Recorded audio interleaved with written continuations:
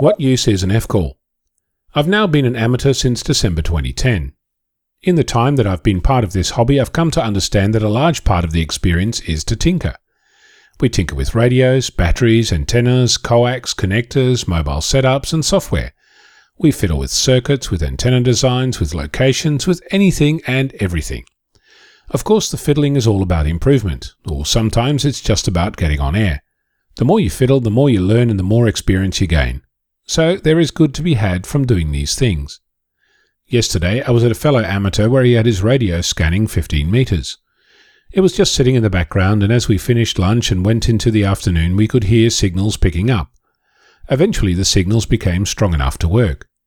I managed to add another DX country to my list with his gear, and it reminded me that fiddling is only one part of the hobby that I love. I've been so busy getting my station to work and getting more and more frustrated by my inability to get it going that I lost track of the other side of the fence, the actual operating of the radio. So tinker and fiddle all you like, but remember, sometimes you need to lift your head up from the soldering iron and actually get on air. I'm Onno, Victor Kilo 6 Foxtrot Lima Alpha Bravo.